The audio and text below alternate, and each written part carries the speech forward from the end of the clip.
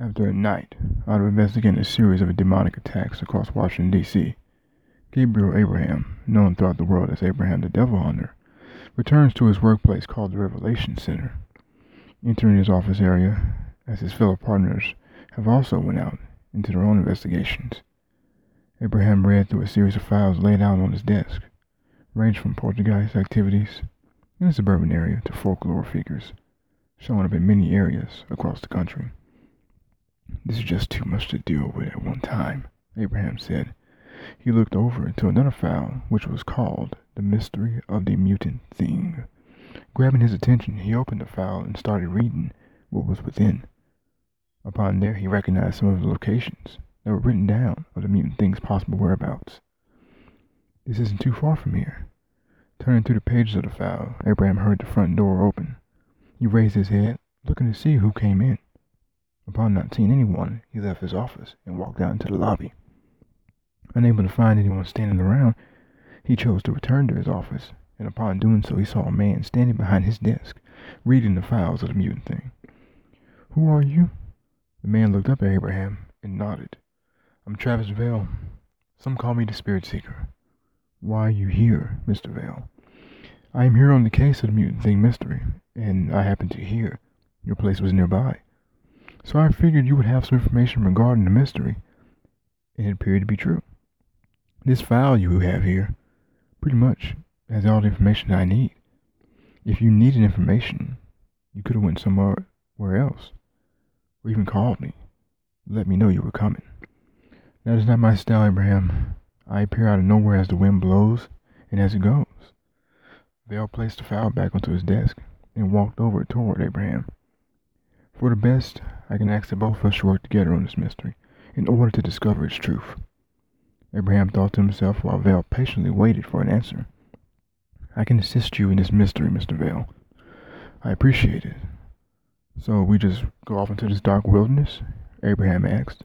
No. We go to London first." "Well, why London?" "Well, let's see. I have a friend over there who can give us a helping hand." Entering London at the brink of day, Abraham and Vail walked through the city for hours on end, with Abraham mostly following Vail around. "Why are we here exactly?" Abraham asked. "We're here to meet someone who can help us further in this mystery. They're in the same field as both of us." They approached a law firm and chose to enter the building. Within, Vail walked toward the front desk, speaking with the receptionist while Vail just gazed around the interior of the area, sensing the small presence of spirits lurking about. "Me and a friend are here to see Miss Cindy Lawson. Is she here right now?" "Sorry, but she left about an hour ago." "She did," Vail said to himself. "Thank you anyhow." Vail walked over to Abraham, seeing him circling his head around the room. Vail tapped him on the shoulder to get his attention. "I know what you're doing, and it's best to keep it to yourself for a little while, until we find our partner out here. You can feel the spirit in this place, huh? And you can tell it's not benevolent." "I'm aware of that, which is why we have to leave this place now." Leaving the law firm, the two walked down the streets of London, passing by the Big Ben, as most people do. Vail stopped and stared at the tower for a moment, while Abraham looked at him and puzzled it between him and the tower. "What is it?" Abraham asked. "It's here." "What about here? What's over here that's important to this case?" "This is where she'll be tonight." "All right, man. Who is she?" "Our helping hand. We'll come back here at nightfall, and she'll be here. Trust me." They waited until the night had fallen over London, and when night came, the moon brightly above the city, Vail and Abraham returned to the Big Ben, with Vail staring upwards toward the tower. And yet in the far distance, he could see somebody standing atop the tower, gazing over the city. "There she is.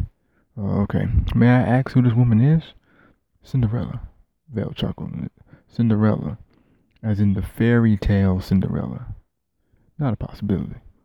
Vail turned to Abraham with a smirk on his face. "You hunt demons for a living. I send spirits to the other side. And you mean to tell me that Cinderella doesn't exist? Yet the world doesn't have any belief in these things we hunt down and eliminate? I see your point there, but how could this be a reality? I mean, how could she even get up there in the first place? She has her ways, Abraham. She can tell you more about it than I can. Up on the ledge of the Big Ben, Cinderella herself looked down around the city of London, monitoring for any threats lingering. She gazed down, and from the distance she could see Vail and Abraham standing. What is he doing here? Cinderella wondered. She jumped down from the tower, using her coat to glide herself through the air before landing in front of Vail and Abraham in a gesturing fashion. I never knew you could do that, Vail said. Well, the coat is made of some materials that allow me to do such a thing. I know you're going to ask me why I'm here, and I will tell you why. Then tell me. Me and Abraham here need your help on a small case that we're working on together. Abraham as in Abraham the Devilhunter? You've heard of me. The words that surround your hunt for demons goes a long way. Inspired some of us to become just like you. Others deemed you just crazy and psychotic for doing such a thing. So I've been told. Alright, so then what is this case that the two of you are working on exactly? The mystery of the Mutant-Thing, Vail said. Ever heard of it? I was mentioned it once in the office, some kind of teenage joke. But the disappearance of it made it prove to be more than just a joke. This dark wilderness location, you know where it is? Does it even exist? It exists, Cinderella said. I've been there before on some matters concerning the supernatural. Where is this wilderness, Cindy? Vail asked. In Canada, within the Ontario province. Around some city called Metropolis? That's right. Thank you for the information, Abraham said. I'm going along with you guys on this. Okay, I knew this would happen, Vail gestured. This is why I agreed to it before coming to you. Why would you want to come along with us anyway? Abraham asked. Because I only know where the wilderness is. Other than that, I know someone who lives around the city who can give the three of us a better way of handling the area. Alright, Cindy, who is this person you have in mind? Vail asked. Had both of you ever heard of the Creed of Swords? I've done some studies upon it. Only to know it's considered a legend. One's doing an investigation, Vail gestured. Why? Because the one who will help us is the one we'll need. Plus, he's a mentor of mine. They traveled across the Atlantic Ocean in their own fashion way, reaching Metropolis, entering the city at the time of night, walking through it. Upon there, they saw several police cars chasing a pair of criminals down the streets. Never been to this place, Vail said. Is it like this all the time? Pretty much, Cinderella answered. You should be here at any moment. Who will be here? Abraham asked with curiosity. They gazed around the streets from corner and appeared a Roman black silver vehicle which sped toward them and passed them by. What was that? Abraham wondered. My mentor, Cinderella smiled. From the car jumped out the swordman, dressed in his hooded cloak and Kevlar suit, lashed himself onto the top of the criminal's vehicle, breaking the hood window and pulling the driver out before jumping off, as it rammed itself into the tree near the sidewalk. Cinderella, Vail, and Abraham proceeded to walk toward the scene, though not with much haste. Yet they were in a hurry. Stepping closer, they witnessed the swordman interrogating the criminal, as the other one was knocked out on the sidewalk, unconscious from the crash. Where is Fear? The swordman asked. I don't know, the criminal responded. You work for her. You know where she is. She never tells us anything, especially when it concerns locations. When you wake up, make sure she knows I'm coming for her. Wait, what are you? The swordman headbutted the criminal, knocking him out. He turned around, seeing Cinderella, Vail, and Abraham walking toward him. Cindy, the swordman nodded. Why are you here? These two men need your help on the case they're solving. Travis Vail and Gabriel Abraham? How do you know of us? Vail asked. Cindy, the swordman said. I've studied your works, and I'm aware of what the two of you do for a living, and how much you put into it. This is something I never expected to happen, Abraham said to himself.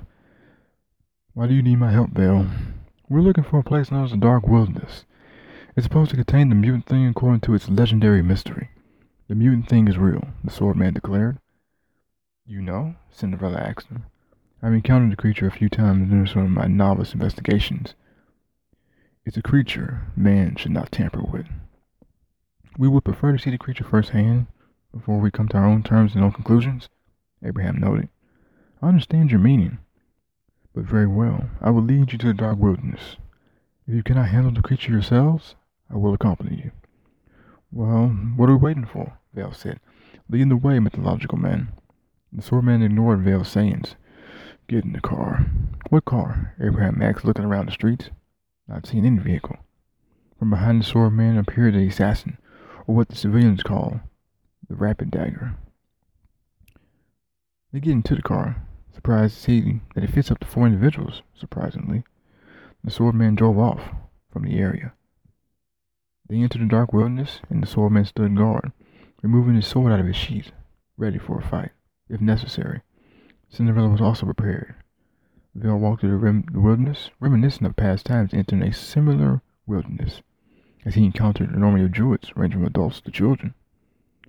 Make sure you're on edge, the swordman told them. Prepare yourselves for anything. From the trees, something moved past them, rumbling the ground beneath their feet and shaking the trees. Earthquake? Abraham asked. No. It's the creature. It's making itself known. Well, that's rather quick, Vail gestured. From the ground began to shake, and from beneath it arose the mutant-thing itself, roaring toward them with anger. The creature was covered in roots, dirt, and grass. The swordman and Cinderella were prepared to face the creature, as Vail and Abraham stood by and watched. Vail reached into his pocket and pulled out his ritual book, while staring at the creature. Seems the mystery has been solved, Vail said. If the creature makes any move to attack, you'll send it back into the ground, Vail. The swordman said. I will do so, swordman. Trust me. The mutant-thing roared as it swiped his arms toward the swordman and Cinderella. They moved out of his path quickly to avoid the attack. The swordman jumped above the creature, slashing it with his sword, as Cinderella kicked the creature and delivered a small series of blows to its back and chest. Abraham raised his hand up in the air, as Vail did the same thing. I got this, Vail said. He started reading from the book, slowly sending the mutant-thing back into the ground. The creature fought back, but with Abraham attacking the creature with holy water and chanting words alongside Vail. They worked together, and through their working together, they sent the creature back into the ground. And after that was over with, they left the dark wilderness. The mystery was over. The following days, Abraham and Vail continued to meet at the Revelation Center concerning cases the two were working on. During one meeting, the door is open and entered a man who was only known as Papa Afterlife. What are you doing here? Abraham asked. I am here on urgent information that concerns the two of you. What kind of urgent information? Vail wondered. Because we're listening. I have a plan to bring together people such as yourselves to combat a coming malevolent threat that will bring the earth to its very foundation. Vail and Abraham approached Afterlife, and they nodded. Explain away, Vail gestured.